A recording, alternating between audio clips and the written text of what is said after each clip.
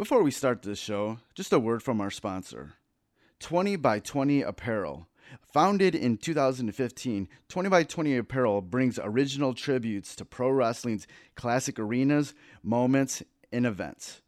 They look to spotlight the bloopers, bleeps, and body slams along with the biggest, smallest, strangest, and strongest that pro wrestling has had to offer. Along with their awesome line of pro wrestling apparel, they do offer many services. In the world of wrestling, there are hundreds of shirts, promotions, flyers, social media accounts, and ads. Don't get lost in the sea of parody shirts and display fonts. They can provide professional graphic design services at a reasonable price. 20 by 20 also hand screen prints all the tees in-house. If you would like to discuss possible run of tees, posters, koozies, foam fingers, or whatever, drop them a line. Go to 20 by 20 Apparel. That's the number 20x, the number 20 apparel.com. Now, let's get to the show. Fresh is the word. I'm Jim Duggan, got long wood for plenty hoes. I keep it fresher than fresh, but you already know. You suckers bummy, I'm money, I got a ton of flows. My weed loud like a motherfucking thunder roll. Your shit quiet like you ballin' on a budget though. We see your kicks and we laugh and yellin' what are those. You see me shining like a suit on puffy. You know my grindin' shit is too strong, buddy. That's why the dude call money. I be stuntin' like it's nothing at all. Cause it's nothing to me, it's probably something to y'all. Trying to smoke like me, then come and fuck with your dog. Got a closet full of kicks, you can't cop it them all. And I'm fresher than the freshest, you can tell it's in my essence. Bitch, you see the way I'm rapping, yes I do this shit to death. Until I'm running out of breath, or tell somebody cut a check. But either way you know it's fresh, and either way you know it's fresh. Fresh, we fresh. Fresh, fresh, goddammit, we fresh.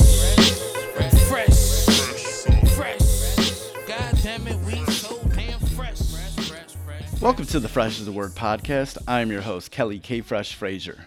This is episode 99. Yes, we are almost at episode 100. This week's guest is comic book writer and artist Dan Doherty, most known for Beardo and Touchin' Evil, and most recently illustrated Cosa Nostra and wrote Floppy Cop. During our chat, we talked about working on Cosa Nostra with Dirk Manning, and on Floppy Cop with Seth DeMoose, Milena Dineno, and J.P. Foskett. And we also talked about the mental health side of working on comics with dark material, working pop culture conventions, building your audience, the idea of risk when choosing projects, and the creative freedom of working with friends. So let's get on to my interview with Dan Doherty.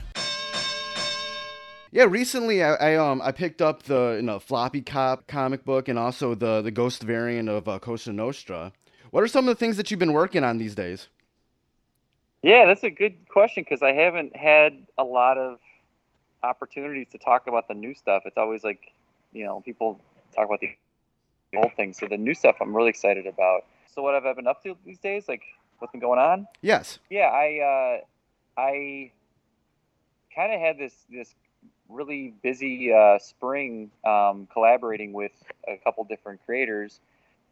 Dirk Manning and I, which pretty big Kickstarter funded create own projects. So basically he does like Tales of Mystery and Nightmare World, and we've been talking for a bit about like what could we do together, since I also have dabbled a little bit in that genre with my Touching Evil series. So we've had it around for a bit. We've been friends for a long time now, so it's been an ongoing conversation, and finally arrived on this Cosa Nostra book, which is really awesome. Like I'm happy that that's the thing that we settled upon, because I think it's the best use of our collective skills. It let me go back to doing some traditional ink washing stuff on a very noir, black and white kind of book. So that's been keeping me pretty busy. The book is going to be about 4 issues long, and it's about this twin who discovers that his mafia tied twin brother has been murdered, and his ghost has come back to basically blackmail him into helping him avenge his death. Like he's not taking no for an answer, this ghost. And right, man, that brother is an asshole. I'm just gonna say that. I had a fun time drawing him too, because like he's such a dick. So I'm like really trying to come up with the facial expressions that I thought were best for his for just how he conducts himself. Like he's got that kind of wise guy language, which I gotta ask Dirk, like if they actually spoke out loud, like does the good twin, does he speak normally, and like his twin brother like is like, oh hey, what's going on over here, forget about it, and then his other twin like, you're from Ohio, like what are you doing? I don't know, but I acting out as on the good twin side as kind of a pushover, and then as the bad ghost twin as a total monster. And Dirk says it's his most evil villain to date, so get ready for some terrible stuff to happen in the next issues. Yeah, Costa Nostra is really good. I'm really excited to see where this comic book goes. Thanks. Yeah, I'm excited to tell the story with Dirk too. It's been really a lot of fun getting to collaborate with somebody that I was friends with first, and I've always enjoyed his work, and he's enjoyed mine. So like we're fans of each other and friends, and now it's like we're cohorts. And then to answer the other part of it with Floppy Cop, that came about sort of in a reaction to the book I just described, as well as other books. Like between working on Cosa Nostra and working on my supernatural thriller Touching Evil, you get in this headspace day to day that gets a little murky. Like it's kind of like it gets heavy, man. Like it's really dark sometimes, and like especially when I have to write the Touching Evil stuff, I have to really go into some places for the characters that I got to be mindful of am I hitting the right tone. So like you kind of get in character a little bit. It gets to be a bummer. And so I was talking about this with Seth the Moose, who we also have collaborators, since Seth does a good chunk of the Mr. E books with him, and he had just come off what he said was the most like grueling, mentally draining run of drawing on the latest issue of Tales, or a latest book, I should say, of Tales of Mr. E, because apparently, and I haven't read it yet, but apparently it is a beast. Like this thing is like nobody's safe in it, and like bad things happen to good people, and like I don't know what's going on in there, but I'm dying to know. And so we were just like, sort of venting about that together at a show, and I'm like, we need to do something together that's goofy and fun. And so enter Floppy Cop, which I thought was the goofiest thing I could think of. He's a cop with balls of steel and no spine in his back whatsoever. So he flops around, and like the visual of him is funny enough to me as it is. Like without even writing anything, just looking at him on paper or in my mind cracks me up every time.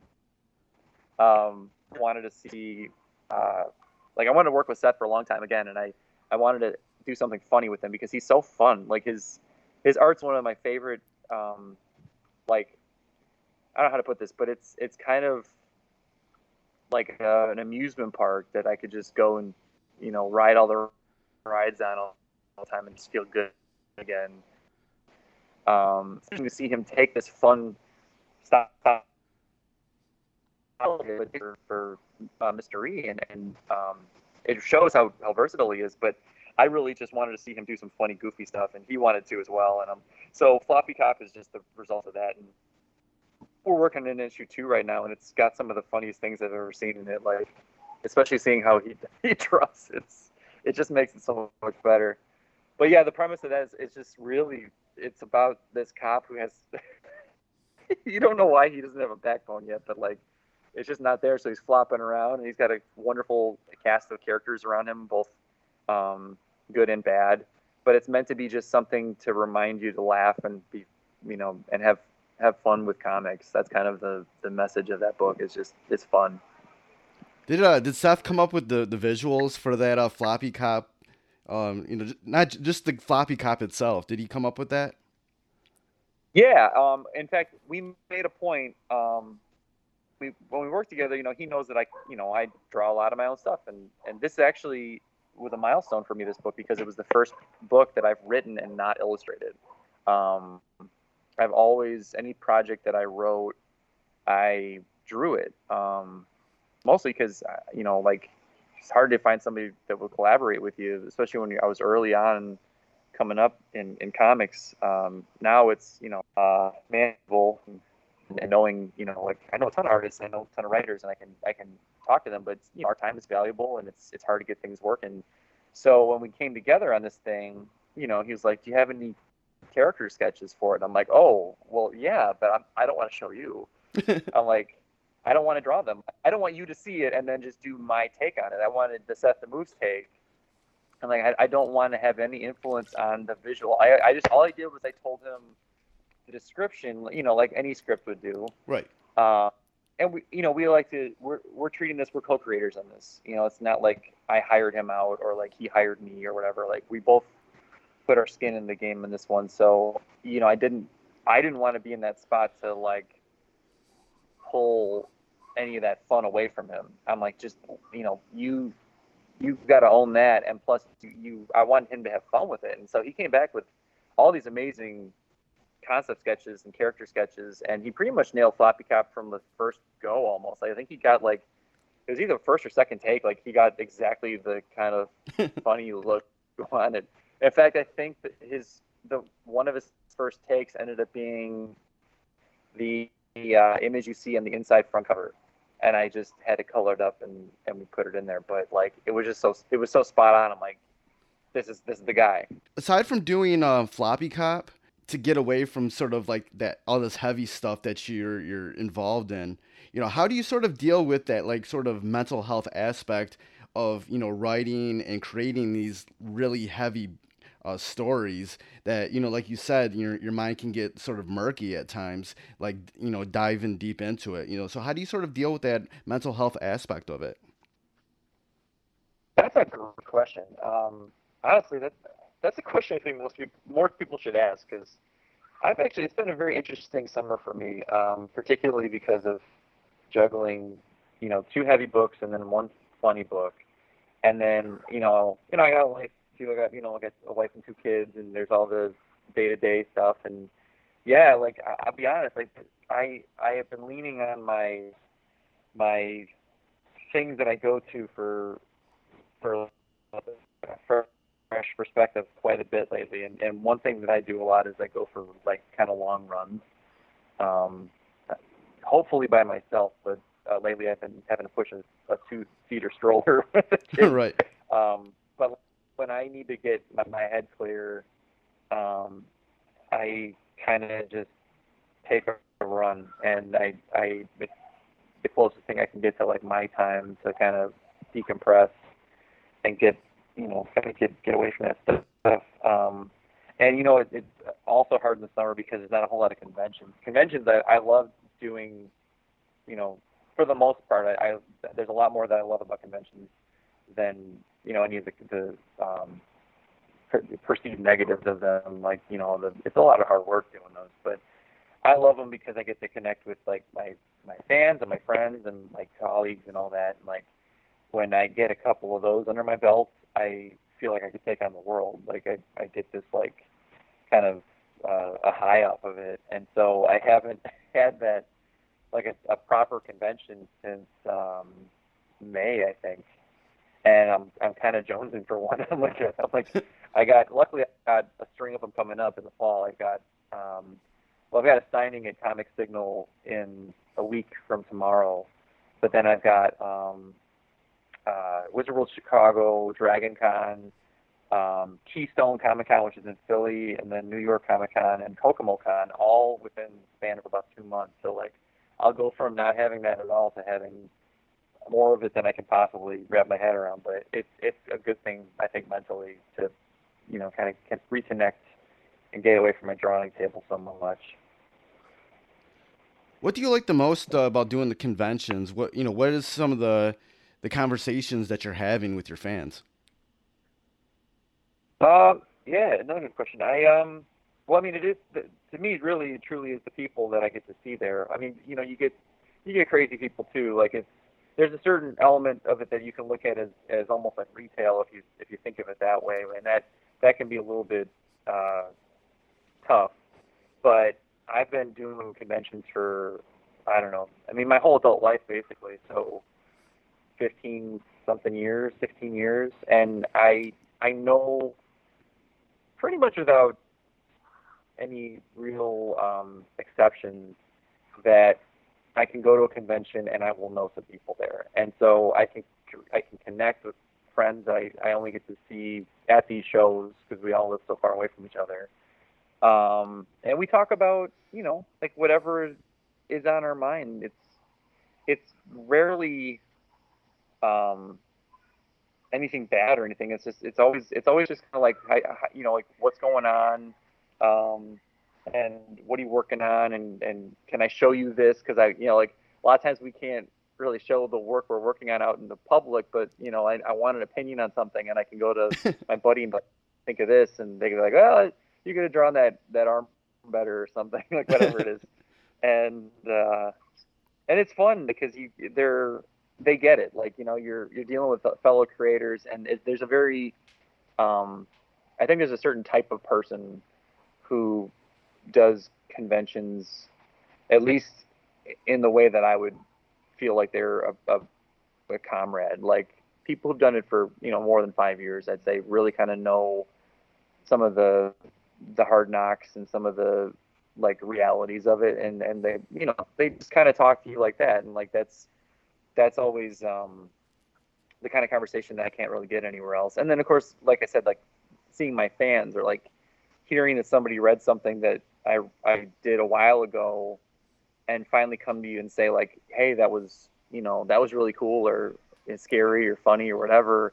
Right. There's like a very delayed gratification in comics of by the time somebody reads something, it might be something that I worked on as much as like 9 months ago, or maybe even a year ago, and like they're finally seeing it and they're like, dude, I love that. I'm like, well, good to know because it's been this long. It's like, what if it sucked? Like they like, yeah, this is terrible. Like, and then you're like, oh, well, it's been out there for 9 months now, and you finally told me this. No, and so like there's like this really kind of delayed gratification, I think, in terms of the work, uh, and entertainment. I think actually, like I think you make a movie and like 2 years later it comes out, and you almost have to remember what you did on set when it happened when you talk to people about it. But it's kind of the same with comics. I feel like it's like the thing I'm working on now in my lap right here won't see the light of day for at least 6 months. So it's nice when people come up and say like, hey, I like that, because it kind of reaches all the way back into the past and tells you that you did something good. What do you think it takes for a comic book creator to be successful, doing the convention circuit? I think patience is certainly a lot to do with it. You have to you have to be, I think, a bit thick-skinned when it comes to getting people that don't want to buy your stuff, or they don't, like or even seeing like other creators that you're near that are killing it, and you're just sitting there with tumbleweed. Like that happens to everybody. And there's a lot of that you have to learn to deal with while you find your audience. And I think that's the thing that you have to keep your eyes set on, is like, who is my audience? Who am I really trying to talk to? And you can't really, I don't think you can just make it up out of thin air. Like, it kind of becomes this ragtag bunch of people that come from all walks of life and are all different, and they just happen to have some sort of sensibility in common with each other in terms of liking what you do. But what it does do, I think, is it makes you more aware of like what you're trying to do and say. Like, I think when I first started off, I was very I don't know, like I didn't have like a set idea of who I wanted to be, and I didn't know what the right path was. And so the more conventions you do, you start seeing what wouldn't be something you want to do. You know, like I don't want to be the Wall of Prince guy, or like I don't want to be the tchotchke person, or like the just doing commissions. Like, you know, like I want to be the guy with like my art and my writing out front and center, and then you know, I want people who like my art to come up and commission something or like buy something, but I want them to like my art and not like, you know, something that I did that I thought they would please them. You know, like I've done that too. Like I've done all that stuff at this point because I've been doing this for a long time. So I've done stuff that I knew was going to be an easy crowd pleaser, and I enjoyed it actually. Like it wasn't a bad thing to do. But I found that the longer I went with that, I got bored with it and didn't feel like it was serving my long game, which was to be, you know, a version of myself that I felt good about people, you know, putting their eyes on.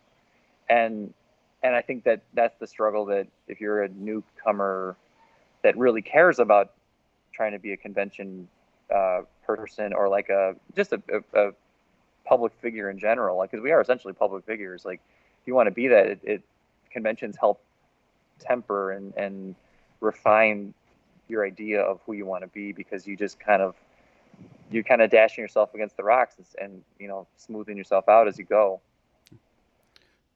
What sort of mind state do you have to be in to figure out what your audience is, and what should, you know, creators do to continue to build that up once they realize who their audience is? Well, I don't know if there's one set answer to that. I think some people may have a clearer vision of who they want to be than I did or do. You know, I think some people know, like, I want to be a cover artist for DC. Like, I want to draw Spider-Man monthly, or like, you know, they have that, like, and I mean this in a good way, like that tunnel vision of like, I want to be that guy, you know, or I want to be even maybe down to an artist. Like maybe they want to be like, I don't know, Paul Pope or something like that. Like, you know, where they see it, that's what they want to do. And in a way that cuts out a lot of the BS of trying to figure yourself out. Right. You just know, like, I want to be this guy, and that's cool. Like I knew that I wanted to tell stories, and I wanted them as much as possible to be my stories, you know, like, and I love being a part of other people's stuff too. Like that's actually made me a better storyteller.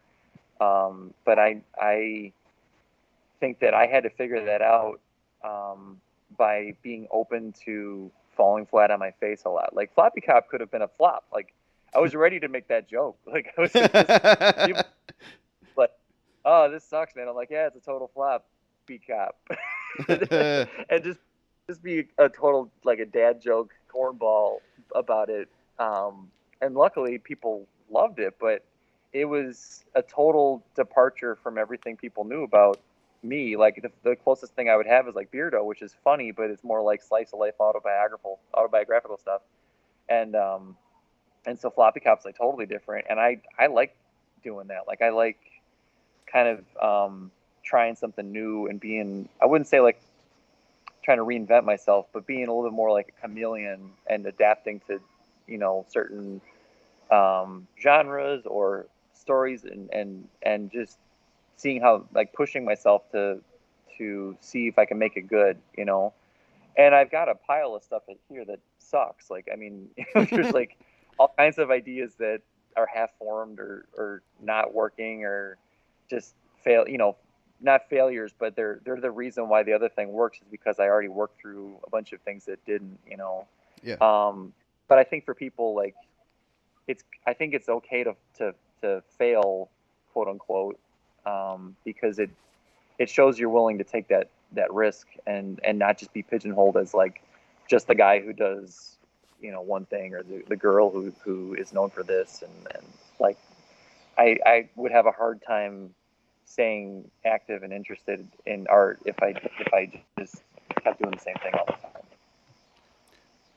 How do you stay sort of being that chameleon to doing different sort of things when at the same time, whatever you're working on might not even see the light of day for 9 months to a year plus?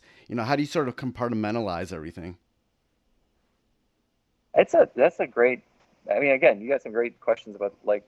I think a lot of artists will appreciate the questions you're asking because I'm sure they have an answer in their head too. Um, it's not easy, and I'd like to say it gets better with age, but some I feel like sometimes it gets worse. Like I constantly I have to like categorize the doubts in my head as, is this helping or hurting what I'm doing right now? Because I have doubts that I think are valid. Like, maybe what I'm doing needs another round of revisions, or like maybe I need to not work on this project because it's not good for my career versus, one that might be a risk, but could lead to good things or whatever. Like those doubts are good doubts because those are like things I can quantify. But there's some that are just like, like the old, like, shouldn't you just go get a real job doubt, like those thoughts, or like, am I a good enough artist? Am I a good enough writer? And like, I've learned that those thoughts are always going to be there. But I've learned how to at least not let them get in my way. Because like, what's the point of letting them do that? Like, it's right. Only going to make they're only going to validate themselves or be like a self-fulfilling prophecy if I really listen to them. So instead, I'm just, okay, let me actually deal with the doubts that I can do something about, That rhymed. That was kind of cool. Didn't mean to, but yeah.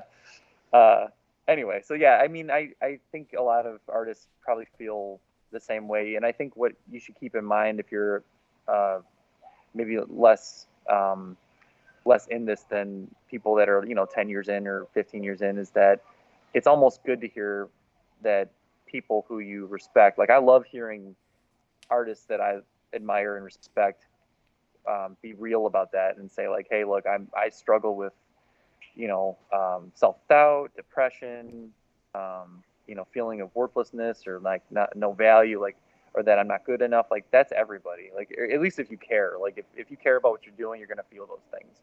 And so I think it's good when people talk about that stuff, because too often, you get these artists who not only feel that way, but because they're artists, they don't get out very much because they're working a lot. And so you have a lot of time with yourself, a lot of solitary time. That's no good for anybody. No. You gotta get out and find that thing to reconnect to humanity.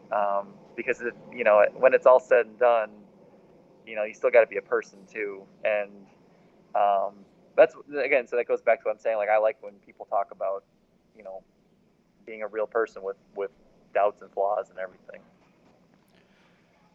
When you're going from project to project, do you feel like any of your projects are almost like going down an easier route than any of the other ones?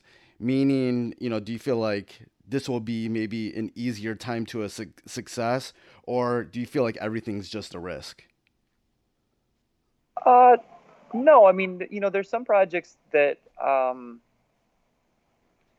gotten a little bit choosier, and I'm lucky in a lot of ways. And one of them is that I've been around long enough to have a nice little fan base built up that I know I can count on to help at least get that initial momentum that I need. Because a project needs to get out there and get the word out, and like, you gotta get retailers to order it. If you have a publisher, you gotta get them excited about it. You gotta do all these things ahead of time that are like businessy sort of stuff. And I also have, I get to be a little bit more selective with who I choose to work with now. I used to be like, I would take anything that came my way, and I'm not knocking any of those projects. They were work. They were what I needed to do. But like, sometimes they weren't. I wasn't the right fit. It was not fight for it, sort of. Now, like, I'm working with friends mostly. Like, I work with people that I value their work, and they value mine. And if we argue about anything, it's not an argument. It's more like just a discussion about is this working or is it not? And it's great. But some projects are easier than others. I think Floppy Cop is actually kind of, if I'm in the right mood, it's easy as I'll get out. Like if I'm feeling goofy, basically, if I'm feeling like I kind of follow my mood lately. Like when it comes to doing stuff, I'm like, if I'm feeling in the mood to be a Floppy Cop guy today, that's what I'm gonna do. Like, or at least I'm gonna devote like an hour or two to that and see where it goes. Whereas if I'm feeling kind of mindless sometimes and I just want to draw, then I'll jump on whatever fires in front of me first. Like, because I got like probably like 4 or 5 things going at once usually, and I kind of there's an advantage to that, even though it sounds daunting, is that it's a pretty easy cure for creative blocks. Right. If you have a bunch of different fire, you just go to the one that's cooking the best for you at that moment. Like if the other ones are cold, they'll heat up again. They will. Like I feel like I've told this to a lot of my students at the school. Like, like if you have a couple things going and then you don't try so hard to force it, like it'll happen. Like your best ideas tend to come like when you're not trying to think about it. Like when you're in the shower or driving in the car, like all of a sudden you're like, that's the thing, and if you feel that way, if you can learn to harness that, like it can be a very powerful tool. So, yeah, I mean that's probably that's probably enough to that subject. But like, yeah, right now I'm pretty blessed because I have some good projects that I'm genuinely excited about, and I'm not like, it's not just a paycheck. It's like it's part of my what I would consider to be like my I don't know, portfolio, or my brand or whatever, like my who I am, part of the stable. So after all these years, when you now have this sort of circle of friends that you get to work with, how much does that lead to your creativity? Like the circle of friends? Yeah. It's really cool to have people around me to bounce off ideas and for them to bounce ideas off of me. And like I was, currently I've got Dirk and I on Cosa Nostra. I've got Seth and I, and to some extent Jay Fosgett on the cover. Like he's somebody that I really respect and admire the hell out of, and he's like one of my favorite artists. And it's great to like, be able to just reach out to him and say like, here's what we're going to do for issue 2. Like he's actually going to be, and part of me wants to tell him like draw this, and part of me again wants to just leave him alone and like let him do his thing, because I just think he's so funny and can come up with whatever he wants, and I love it. And that's not always the case with everybody. Like, some people, if I hired certain people or if I wanted to work with people, like I'd have to give them a lot of direction. And then there's just some people who I just feel are part of that creative energy that I already espouse, and I'm like, let's just have at it.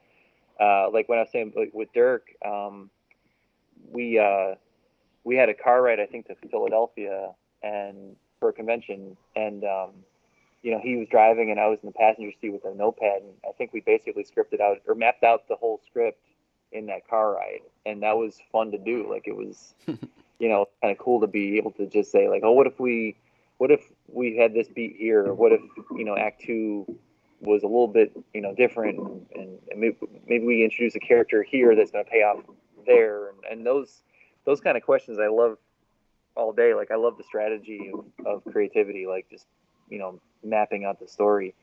But it's fun too to like even just look at people's Instagrams or Facebooks that I follow, and I kind of do that in the morning just to kind of see what people are up to. And I love, I got a lot of people who post pretty regularly, and it's always fun to like wake up to like a new drawing from like Jay Fosgett or Jenny Frizen or who else is it? Trad Moore. Like like I just kind of see these things and I'm like, oh, game on! Like they got some cool stuff, and now I gotta rip off that.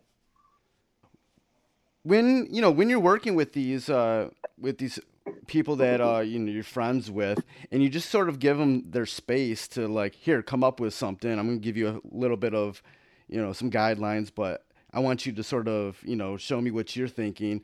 What sort of creativity comes out of you when you see what they get? Yeah, good question. I mean, like the best example right now is Floppy Cop because with Cosa Nostra, Dirk, he hands me the script and I usually have a pretty good idea already because we'd mapped it out beforehand. So like I'm expecting certain things that he talked about, right? And I enjoy from an artist standpoint on his stuff, interpreting and sort of massaging the details out of the script so that it flows as effortlessly as possible. Like my goal is for you to just not notice, the art until second reading, like where you go like, oh man, like, so now that I've read through it, let me look at it again. Cause that's what I always used to do when I was but like as a kid, I would blaze through the story and then I would go back and read it again with like a more scrutinizing eye, like see how they did it.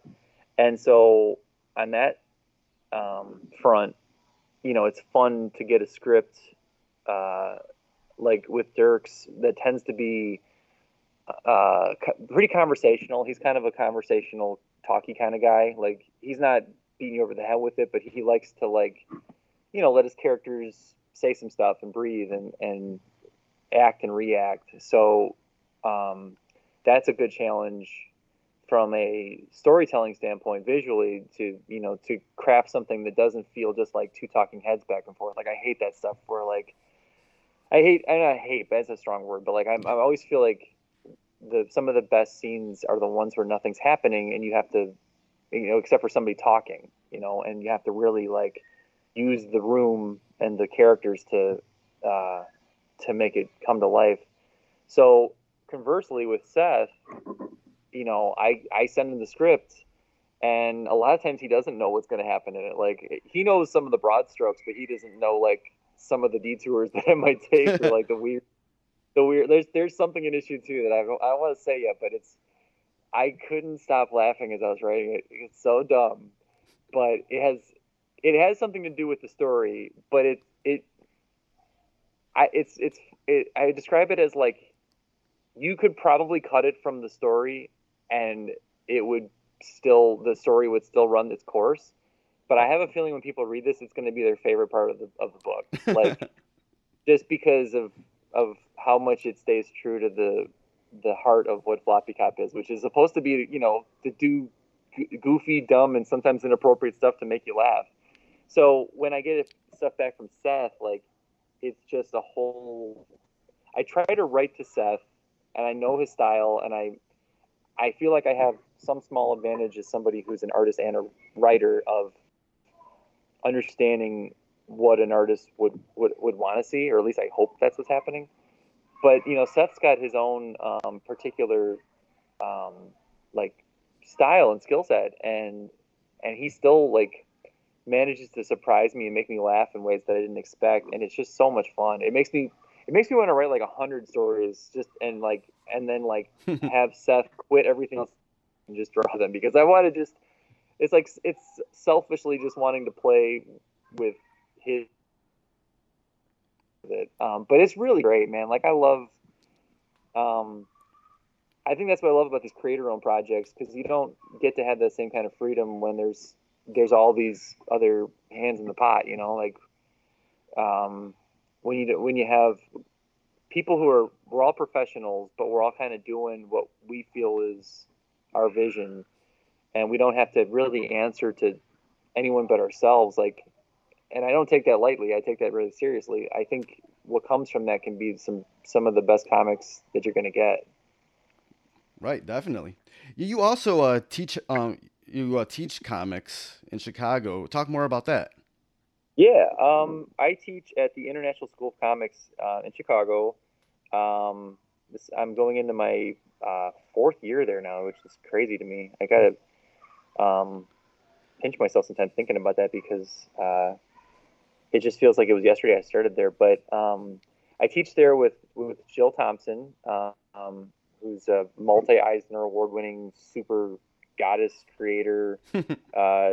She you'll know her from like Scary Godmother and Wonder Woman, True Amazon, and Sandman. Like her resume is like, it's top shelf. Like you can't really get much better than Jill.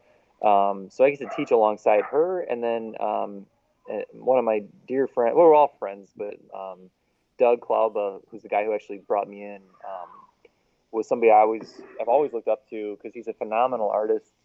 Again, award-winning painter and just a guy who knows his stuff in terms of like every facet of storytelling and visual arts, and like it's just inspiring to be alongside these people. And then what's even cooler is that you get students coming in, and they're all pretty much adults because we have a 3-year program and it's geared towards adults. So I mean, my youngest student was like 18, but I had students as old as like 40 who all are very passionate about telling their stories through comics, and so they want an experience that goes beyond just what you would get like in an illustration course or even like a graphic design course. So we're doing that sort of stuff plus adding this element of visual storytelling that only comics can do. That allows you to really cut to the core of like what you want to say. I think that's what's great about comics is that like it's the definition of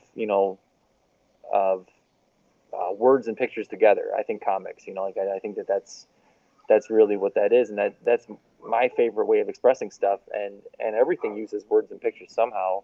So so these guys really get a pretty thorough 3-year education that combines fundamentals and life drawing and all the core stuff that you get with a traditional art program with the comics storytelling process. And we talk a lot about business too. Like we talk about what you want to do to set yourself up as a creator, putting yourself out there online and how to do it. If you want to be the kind of person to start doing shows, we try to educate them on how to approach that and what it's like and like the realities of it. Like I always tell my students with no bias or spin on it, like here's what happened at this show for me. Like I did great or I did terrible or what I think I could have done better, just so they get real actual experience. That's what I always wanted from my education that I felt like I didn't get. So I always tell them like the reality of, Kickstarters and conventions and fan bases and all the fun stuff that goes along with being this person trying to make comics. Nice. To sort of wind down this interview, if there's sort of a nugget of knowledge that you could extract from your life and career that anybody listening to this, whether they're a comic book creator or not, could sort of apply to their own life, what would that be? Recently I've been thinking about criticism, like hearing it or giving it. And I think for me, what I talked about this with somebody else recently too, but I wanted to kind of expand on it.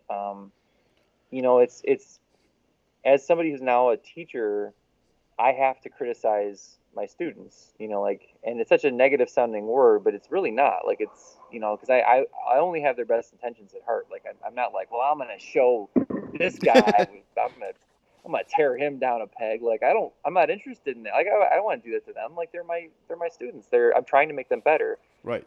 But you have critiques and you have feedback or whatever you want to call it.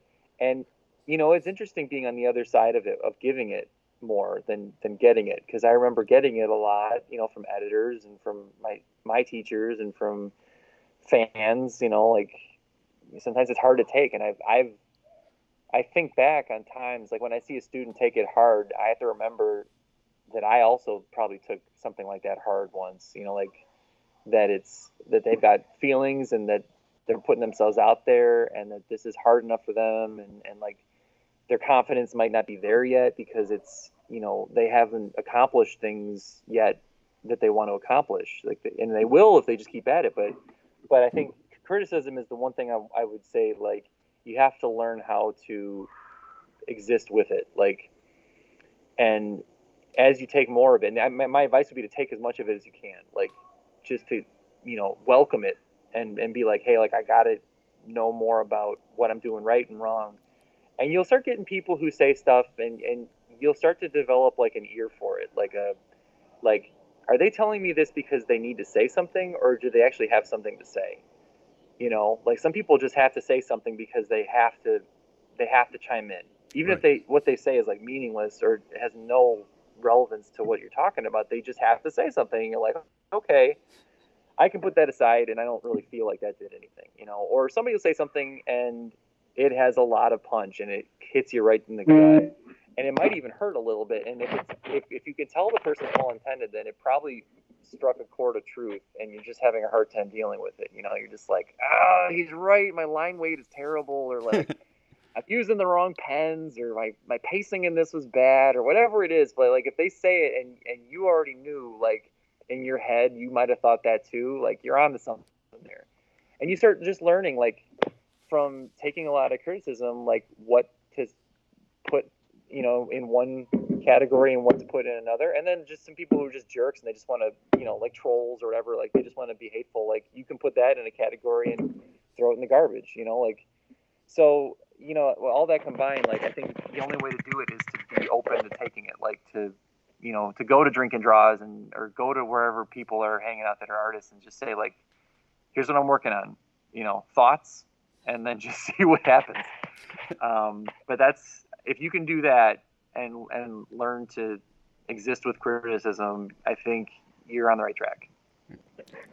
Yeah, I always like to end all my interviews with the same question. Who is somebody that's been a part of your life or career that I could realistically interview and they would have some great stories or lessons to tell? Well, somebody who's a part of my life that you can interview. Actually, I would say the first person that came to mind was DJ Corchin. He is somebody who I've collaborated with on, I think, 10 books now. Okay. And he's been somebody, like, we came up together as I responded to his Craigslist ad for a illustration job like a long time ago, and now we're he's one of my best friends basically, and he also is just somebody who I think is very inspiring, not just to me but to a lot of other people. I would definitely say that guy I would be interested to hear his take, and I also just would love to hear him talk about his work. So yeah, DJ would be the guy. Awesome. If anybody wants to find out more information about anything that you're working on, where can they go online? Yeah, they can go on www.beardocomics.com. That's my website. So it's beardocomics.com. That's got a lot of my books, and actually all my books that I can sell, and a lot of my work and my convention appearances. And you can even sign up for my mailing list. I send out a monthly email that just kind of tells people where I'm at and what's new and is real low key. You can find me on Facebook under Dan Doherty, or even on the Beardo page. You can find me on Twitter and Instagram under @BeardoComics. I'm pretty out there already, so like it's pretty easy to get a hold of me. Awesome, dude. It's been great talking with you. A lot of good knowledge. Thanks for chatting with me. Yeah, thanks for having me on. I really appreciate it. So that was my interview with Dan Doherty. More information about where you can check out all of his works will be in the show notes for this podcast at freshasthepodcast.com. Now on to the Fresh is the Word Fresh Pick of the Week. This episode's pick is the comic book Submerged via Vault Comics. The story is about Elisa Puente, who is trying to find her little brother Angel, who might be in deep trouble during one of the biggest storms to ever hit New York City. Illustrated by Lisa Sturl and colored by Stella Dia, I really connected with the mood and the look of this comic because it reminded me of the time I was stuck in New York City during Hurricane Irene in 2011. With a story written by Vida Alea, It really caught the realism of a vibrant city like New York when it's basically shut down and then having to deal with some supernatural bullshit. So go pick up some merch today at your local comic book store. Issue number 2 was just released this past Wednesday, and both issues feature cover artwork from both Lisa Sturl and another favorite of mine, Jen Bartel. Links to where you can check out more information on Submerge and all the artists involved are in the show notes at freshasthepodcast.com. And before we get out of here, I definitely want to give a shout out to Knox Money, Bang Belushi, and Foulmouth for the theme music for Fresh as the Podcast. And plus, a reminder on how you can support the podcast. You can always go to freshasthepodcast.com and share any links that you see on the website for any of the episodes on any of your social media platforms. You can also subscribe to Fresh as the Word on Apple Podcasts, Stitcher Radio, Mixcloud, Google Play, and TuneIn. Just type in Fresh as the Word and it should come up pretty easily. And if you can, please leave a rating and a review, especially on Apple Podcasts. And if I do see one, I'll definitely read it on an upcoming episode. And you can also follow me online on Twitter and Instagram at Kelly Omega Fresh and on Facebook at facebook.com/KFresh. And you can also follow Fresh as the Word online on Twitter at FITW Podcast, on Instagram at Fresh as the Word Podcast, and on Facebook at facebook.com/Fresh as the Podcast. Thank you for listening. Next week will be the episode 100 celebration with episode 100 with special guest Brooklyn hip-hop legend Masta Ace, and episode 101 with Detroit techno legend and pioneer Carl Craig. It'll be an exciting week. Thank you for listening. Goodbye and good night. Fresh is the word.